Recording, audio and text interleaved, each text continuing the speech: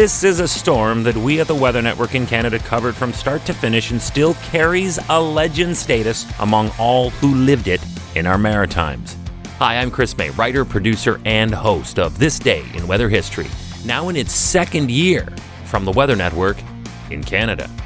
This is one of those events that carries so much reverence that everyone claims to have lived it. But if as many people who have made this claim actually did live through this, then White Juan would have been affected by close to 20 million people when it happened this day in weather history. Some background first. We do not name winter storms here in Canada. We have way too much class for that. But this one got this moniker for a reason. A really good reason.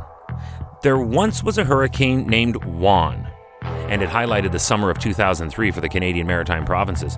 Hurricane Juan made landfall between Shad Bay and Prospect in Halifax on September 29th of 2003 as a Category 2 hurricane, packing winds of up to 160 kilometers per hour, that's about 100 miles per hour, and held that strength as it rolled all over Nova Scotia from south to north before weakening to a Cat 1 over Prince Edward Island. It was historical in its own right, and we covered it in detail on that day in weather history. So when this winter event happened on this day in weather history, Juan became the unofficial name given to the hurricane strength nor'easter blizzard.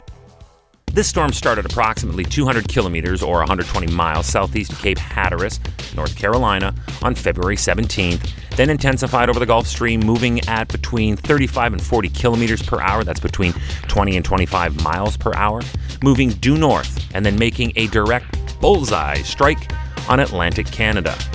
This storm leveled a mighty heavy snowfall throughout the Nova Scotia Peninsula and Prince Edward Island area. In the hardest hit areas, totals ranged from 50 to 100 centimeters. That's between 20 and 40 inches of snow. I was up at 5 o'clock this morning just to clean up around my car, so yeah, it was a long day. Just to drive into the city from here to downtown, four-wheel drive or not, you couldn't see very much. The snow was falling at one point at a ridiculous rate of 5 centimeters or 2 inches per hour, and that went on for 12 straight hours. The snowstorm dropped a record-breaking 95.5 centimeters or just under 38 inches of snow on CFB Shearwater, that's Canadian Forces Base, Shearwater, beating the previous record of 73.2 that was set back on February 1st of 1960.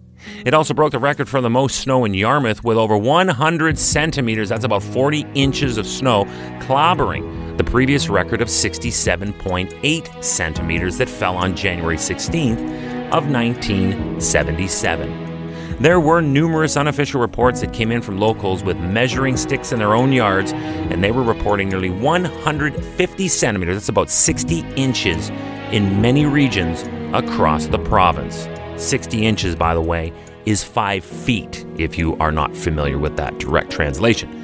What made it all the more painful were some of the sustained winds that were ranging from 60 to 80 kilometers per hour through much of New Brunswick, Nova Scotia, PEI, and Newfoundland and Labrador with maximum 1-minute gusts. Those are gusts that would last at least 60 seconds of 120 kilometers or 75 miles per hour, reported at many stations. Really, really windy. So I was out last night but couldn't get anything going because it was too harsh to even breathe. Oh, it was crazy. Very, very big storm. And officially, 2 weather stations in the Halifax Regional Municipality reported 10-second gusts. These are gusts that just came in for 10 seconds, nearing 147 kilometers per hour. That's just over 90 miles an hour. The house was shaking and the roof was shaking. I thought the roof was caving in, actually, but by the time we got downstairs it had stopped, so I realized that it had to have been the chimney, and we looked out and both chimneys were down. And while all of this was going on, weather radar observations as well as synoptic reports showed extensive thunder snow embedded within the blizzard. People must have been fearing that this was the end of times. In some of the heaviest bands, accumulation rates were exceeding 20 centimeters per hour. That's 8 inches per hour. That is also known as cataclysmic. So, a little quick math here. You take the wind combined with the intense snow rates and you get visibility of 1 meter or 3.5 feet or less in most areas for brief periods. However, these conditions persisted for at least 8 hours in much of Nova Scotia, and there it is. That qualifies for the blizzard warning.